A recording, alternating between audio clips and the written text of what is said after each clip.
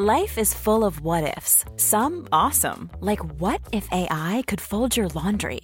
And some, well, less awesome, like what if you have unexpected medical costs? United Healthcare can help get you covered with Health Protector Guard fixed indemnity insurance plans. They supplement your primary plan to help you manage out-of-pocket costs. No deductibles, no enrollment periods, and especially no more what-ifs. Visit uh1.com to find the Health Protector Guard plan for you.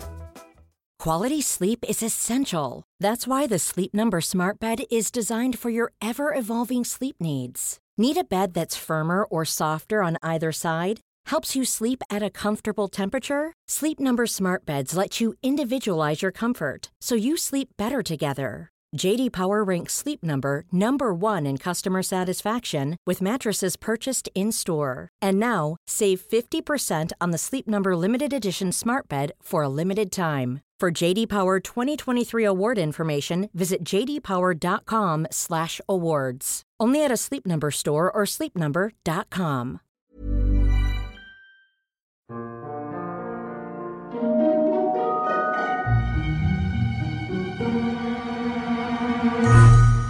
Hello everyone, and welcome to the History of Byzantium. Episode 54, Justinian II. Justinian II was born in 669 in Constantinople. He was the eldest son of Constantine IV and his wife, Anastasia. When he was 5, his father successfully overcame Muawiyah's most threatening assault on Byzantium, and so spent the rest of his childhood in relative security and comfort. The noises from those around him would have indicated that the immense pressure the empire had been under for the past 50 years was finally easing. As you know, Justinian was crowned co-emperor with his father in 681, and would have been well aware that his two uncles had had their noses slit by his father's orders to ensure that he would rule alone. When Constantine IV died 4 years later, the throne of Byzantium was once again filled by a man aged under 21. At 16, Justinian II became Emperor of the Romans. Both Constans II and Constantine IV had shown admirable maturity in taking on such a pressurized role at such a young age. Clearly their education or their advisors had prepared them well for the task of becoming emperor. Justinian II is not an exception to that rule. He too would take to imperial office like the proverbial duck to water.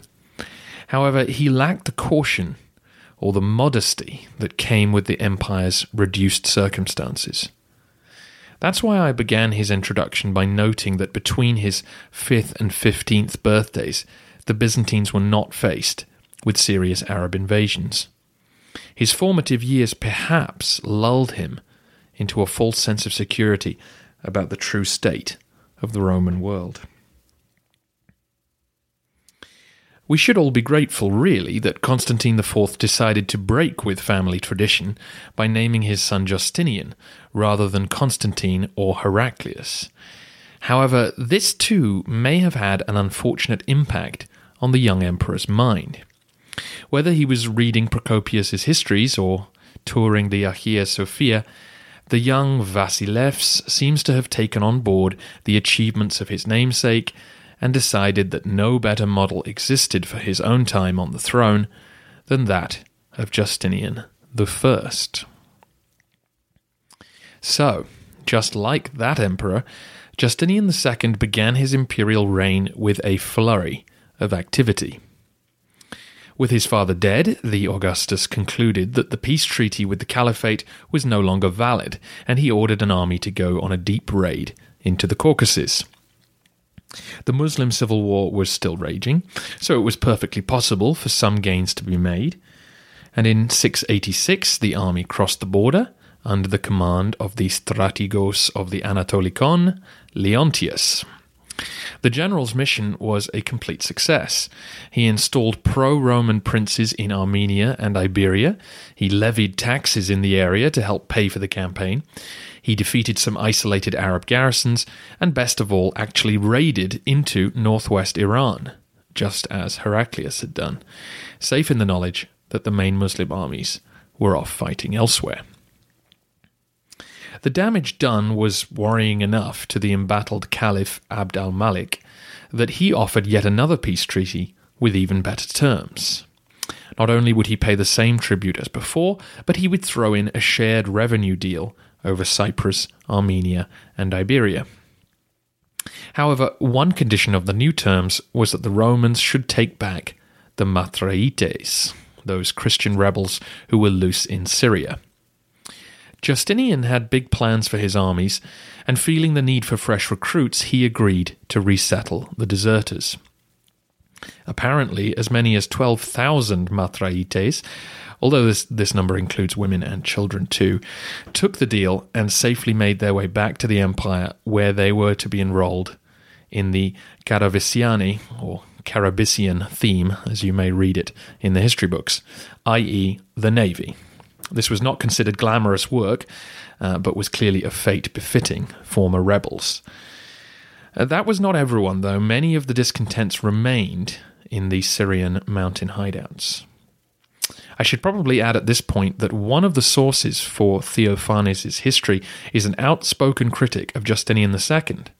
We'll get into that later on in his life, but for now it's worth saying that this source felt that the Mathraites were a valuable thorn in the caliphate's side, and that they would be less valuable as servants on the Roman side of the border. But the emperor disagreed. Justinian had plans to build up the strength of his army. The Mathraites were tough and would make excellent marines. Together with reinforcing the Carabisian theme, the emperor created a new theme of Hellas, again as you would read it in English, as in a naval squadron based at Corinth in Greece to defend the Aegean Sea, and most likely designed to help protect the approaches to Constantinople. With the peace secure, the emperor ordered the themes to gather in Thrace for a campaign beginning the next spring. And in 688, the emperor himself led a large army toward Thessalonica. As usual, the imperial army quickly overwhelmed any resistance from the Slav tribes living along the route. The emperor went on to visit the city. Meanwhile, his troops began to lead the Slavs down to the shore, load them and their families onto boats, and began deporting them to Anatolia. As you can imagine, after a century of raiding, Anatolia was depopulated. If Justinian was going to create large, healthy armies again, then he needed new settlers. You may remember that Constans II had done the same thing, only to see a Slav battalion defect to the Arab side. His grandson was planning on repeating this policy, but on a much larger scale. It's hard to know whether 100,000 people were really shipped across the Sea of Marmara that summer, but it clearly was a large number, many of whom were settled just on the other side in and around Cyzicus, which had understandably suffered from the Arab fleet's depredations. Within a few years, it's said, again probably exaggeratedly, that 30,000 Slav men were enrolled in the Roman army. But even if it were only half that number, it would still have been an impressive achievement, though obviously it was not a popular one amongst those being forcibly relocated. Justinian had also cut off the tribute that his father paid to the Bulgars in reaction to the Khanet's men spreading their influence into Thrace. However, the emperor soon suffered for this decision. On his way home from Thessalonica, his guard were ambushed by some Bulgars and suffered sharp losses as they fled from a mountain pass. Demonstrating energy to match that of his namesake, Justinian was back on campaign the following year as well, though not personally. He ordered the eastern armies to attack the caliphate when the agreed tribute did not arrive. Abd al-Malik was quick to send word that his objection was based on the continued presence of the Mathraites, who, according to the treaty, should all have been removed. Happy to collect more recruits, Justinian ordered his men to escort the remaining rebels out of northern Syria. The emperor also asked for a tweak of the peace agreement. He offered to lower the amount he would take each year in exchange for complete control of the revenues of Cyprus, Armenia, and Iberia. The Caliph agreed. The latter move was presumably a wise accounting strategy, as it would allow the emperor's tax collectors greater freedom in those territories. And Justinian's tax collectors were very busy. A bigger army means more men to pay, more horses, more food, more fodder, more weapons, more equipment, and so on. Just like our first Justinian, the emperor needed plenty of cash to fund his ambitions. And, just like his namesake, his tax collectors soon gained a reputation for illegal and sometimes violent extortion to screw every last penny out of the population, especially the capital's senatorial class, whose exemptions from tax were an easy target. And some who resisted the exemptions were indeed thrown in prison. The two men who were gaining such a poor reputation were the Sacellarios Stephen the Persian and the general logothete, another new finance minister, Theodotus.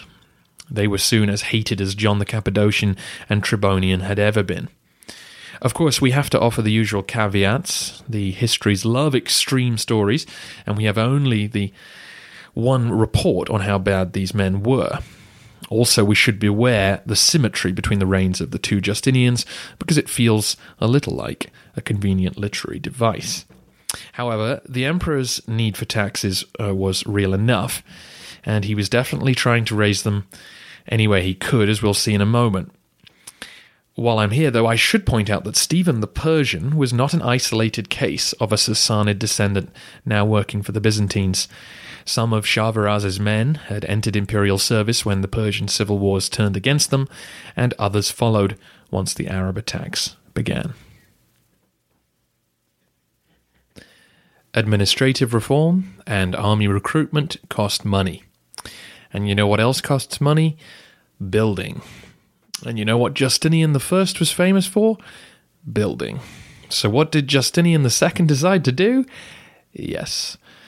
No emperor since the first Justinian had commissioned much in the way of new building projects, because money and manpower had been so tight, and the empire's borders not very secure. Despite all of those conditions remaining precarious, Justinian II ordered building work to begin. Most of this took place at the Great Palace in Constantinople. A church was demolished to create a new courtyard, but of course a new church had to be built to compensate. A new dining room was added here, a new defensive wall there. The biggest project, though, was a brand new city. This was to be built near Cyzicus and would be called Justinianopolis. Just like the good old days, eh? The citizens of the new city would be the former residents of Cyprus. Again, the imperial fleet was ordered to show up, take the islanders off the western edges, and resettle them in the new metropolis. It could be that the emperor was trying to protect them from future Arab attacks, which he knew he could do little about. But a more cynical reading is that he wanted to leave the island to the Arabs, now that he controlled the island's tax revenues. That way, he would be making pure profit from a group of people he didn't need to defend. That's probably too cynical, though, and many Cypriots resented the move and headed home when they could. All of this construction added to the need for taxes to be raised rigorously, which the wealthy elites heartily resented.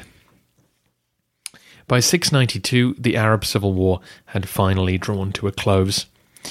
I can't really explain the details, not without starting a whole new podcast, but Abd al-Malik was the man who had inherited command of the Syrian army, still the best force in the Mediterranean and the Near East, and essentially he used this force to fight in Mesopotamia and in Arabia to force his opponents to accept his rule and therefore the legitimacy of his Umayyad family taking control of the caliphate.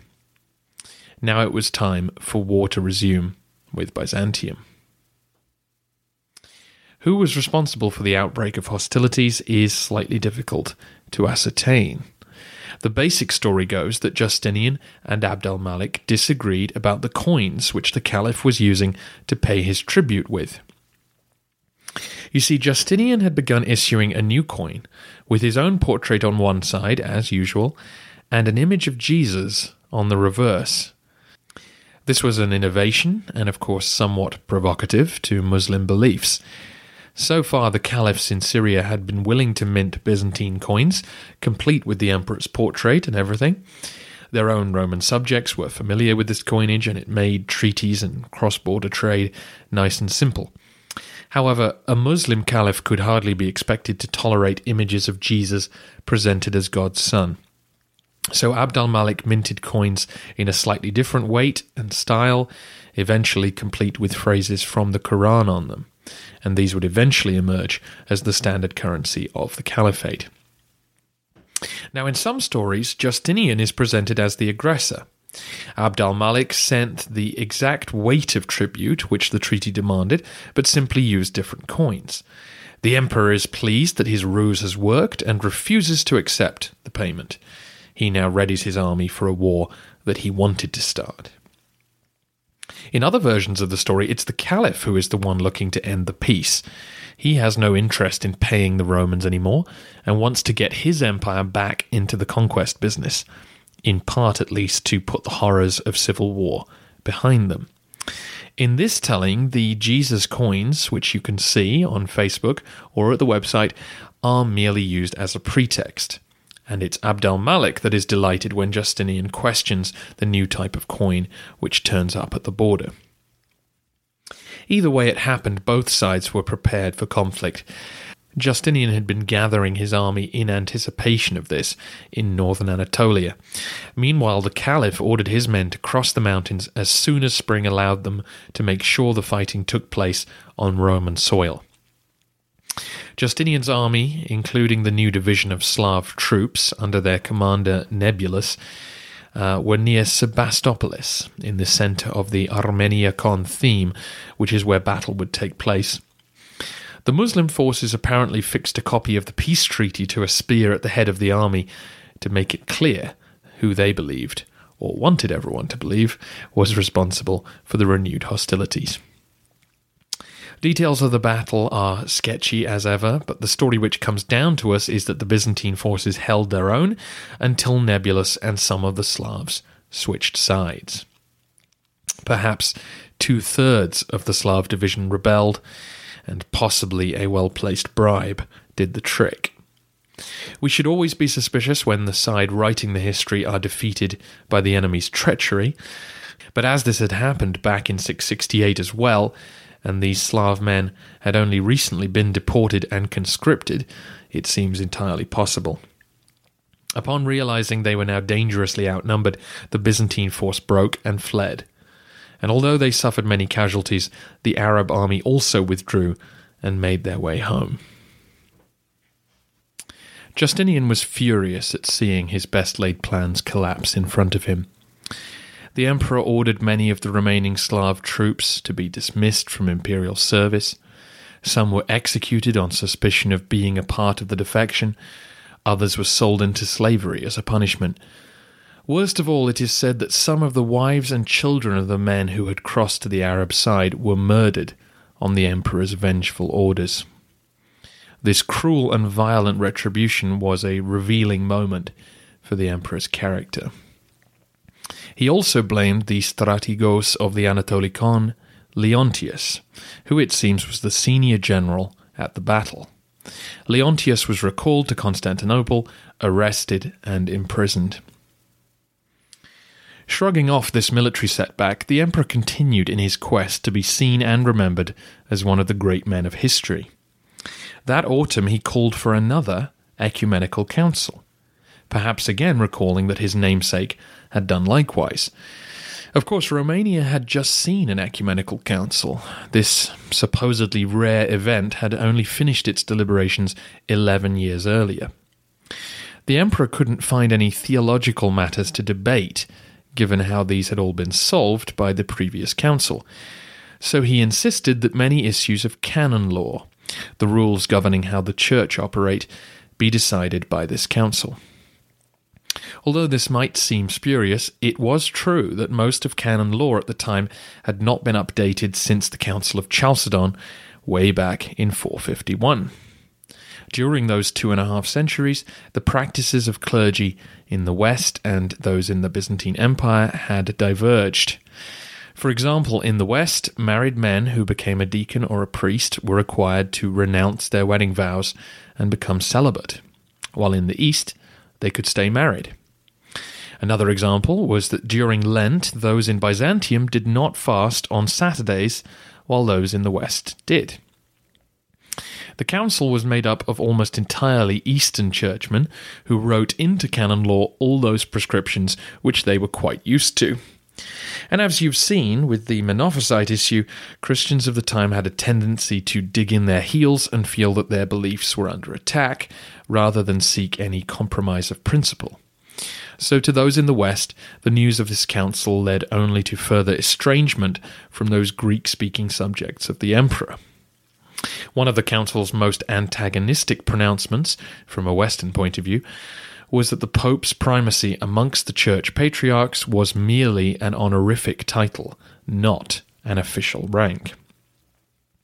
Pope Sergius in Rome was naturally upset when he read the declarations of the council, and he refused to ratify it.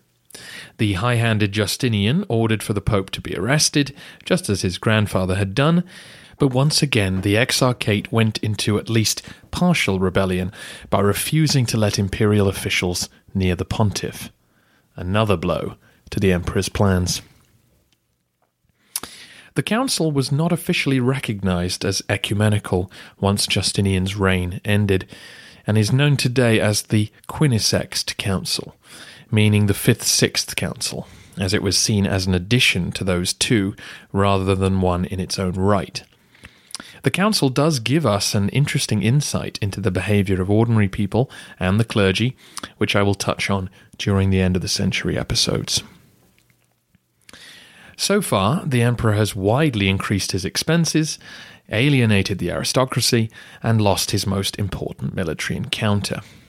Despite this less than stellar reputation, the absence of sustained Arab raiding meant there was little threat to his rule. But as I said, the Caliph was gearing his state back onto a war footing. And sure enough, in 694, Abd al-Malik resumed the annual raiding policy of earlier times. The Syrian army, along with its new Slav detachments, defeated the Byzantine troops in Cilicia that summer. In 695, they pushed the Byzantines out of Armenia again, taking many captives and putting those in Anatolia on notice that the balance of power had shifted back in the Muslims' favour. Realizing that the empire's armies would need to be on red alert from now on, and perhaps sensing that he had pushed his people too far, Justinian decided to try and court the favour of the elites in the capital to get them back on his side. One of his first acts was to order that Leontius, the empire's senior general, be released from his prison cell. The former strategos of the Anatolikon had been languishing in prison for 3 years now, and although he wasn't being sent back to resume his old post, the emperor hoped that this gesture would win him some plaudits. Instead, it would lead to his downfall. Leontius was to be sent to take command of the theme of Hellas, but once he was with friends in Constantinople, he organized a conspiracy against the emperor. On the night that they would make their move, Leontius and his friends headed to the Praetorium, the capital's prison, overpowered the guards on the front gate, and released the inmates. These included military men from the defeat at Sebastopolis and local aristocrats who had fallen foul of the tax collectors. They were all highly motivated to support the general's bid for power. Leontius armed them and instructed them to fan out across the city, raising the alarm with the cry, "All Christians to the Hagia Sophia." Always capable of forming a mob quickly, the citizens of Constantinople began tumbling out of their beds and onto the streets to find out what the commotion was all about. Meanwhile, Leontius found the Patriarch Callinicus, who agreed, seemingly willingly, to support the overthrow of the emperor. It's possible that Leontius also corralled the blues by telling them that the emperor planned on massacring them for supposed disloyalty. The Patriarch led the crowds outside the great church in cursing the emperor's name and chanting other abuse, and when the sun rose over the city, the crowd made their way to the Hippodrome. It's not clear what happened next.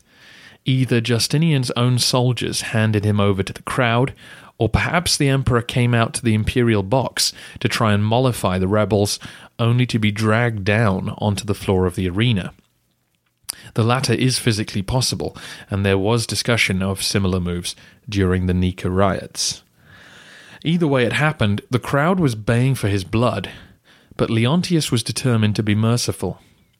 Justinian was, after all, the legitimate ruler of the empire, and the general had been promoted by the man's father, Constantine IV. Leontius also didn't want to start his reign with bloody murder and set a precedent for his own future downfall, as Phocas had done. So instead, the emperor was held still, and like his uncles before him, had his nose slit. And then his tongue was cut too. This public disfigurement would make him unfit to rule, but his life was spared. He was put on a boat and exiled to the city of Cherson in the Crimea. It was certainly a kinder fate than the one saved for Theodotus and Stephen the Persian. They were bound and dragged through the streets before being burnt alive. Once unleashed, the crowd's bloodlust had to be sated. In aping his namesake, Justinian II had been a little too true to the flaws of Justinian I.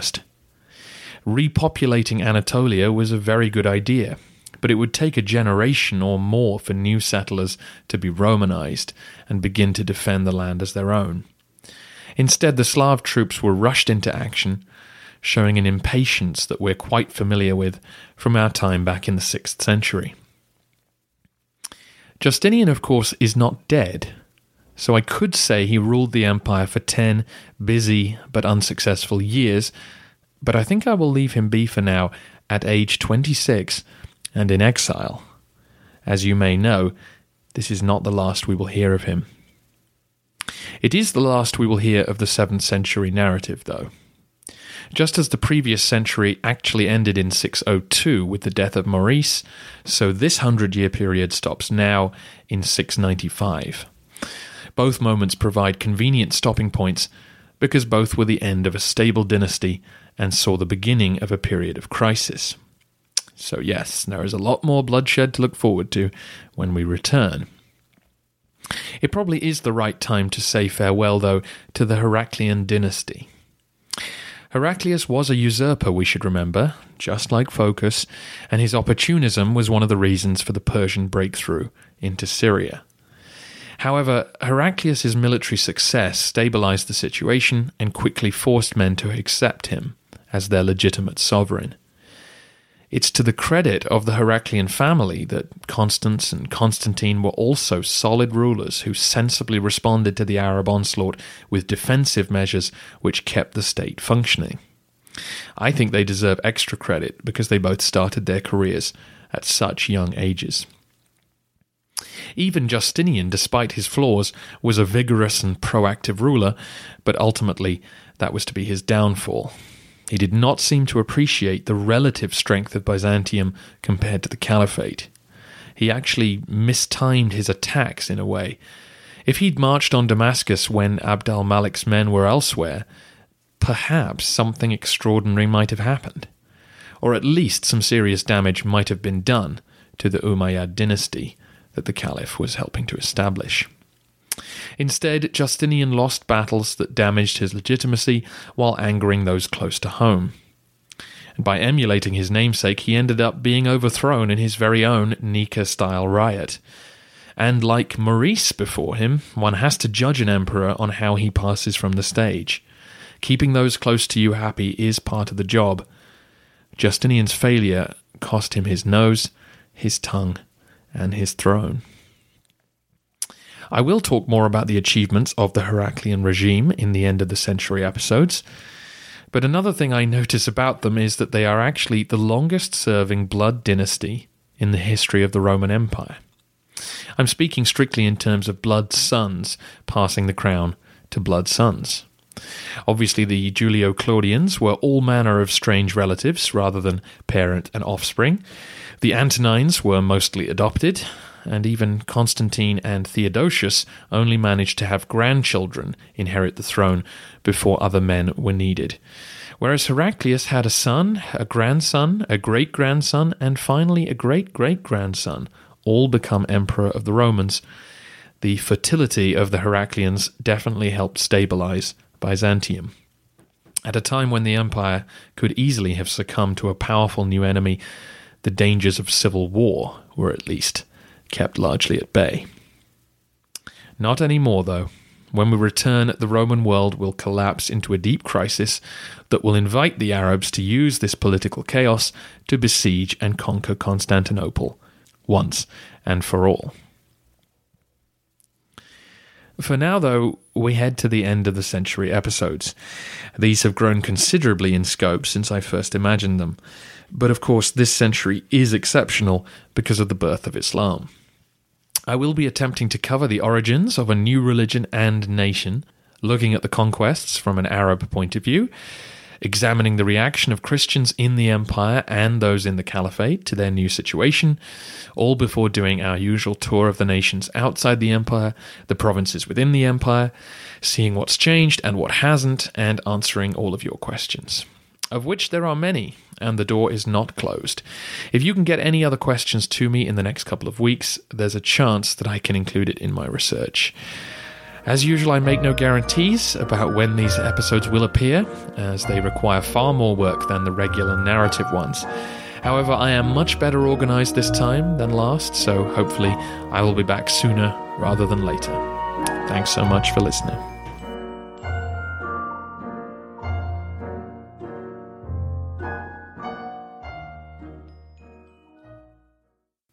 The History of Byzantium podcast is looking much more secure now. Thanks to your efforts, it has strong land walls and well-motivated defenders to watch the horizon. But those defenders will need food brought to them at mealtimes every day.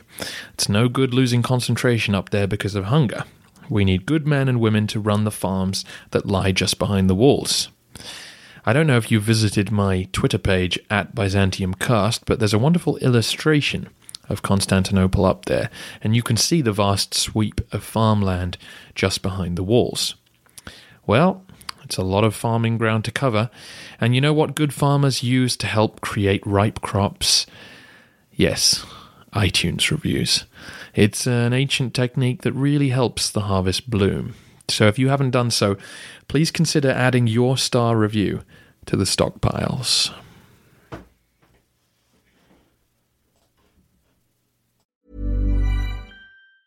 Mom deserves the best, and there's no better place to shop for Mother's Day than Whole Foods Market. They're your destination for unbeatable savings, from premium gifts to show-stopping flowers and irresistible desserts. Start by saving 33% with Prime on all body care and candles. Then get a 15-stem bunch of tulips for just $9.99 each with Prime. Round out Mom's menu with festive rosé, irresistible berry chantilly cake, and more special treats. Come celebrate Mother's Day at Whole Foods Market.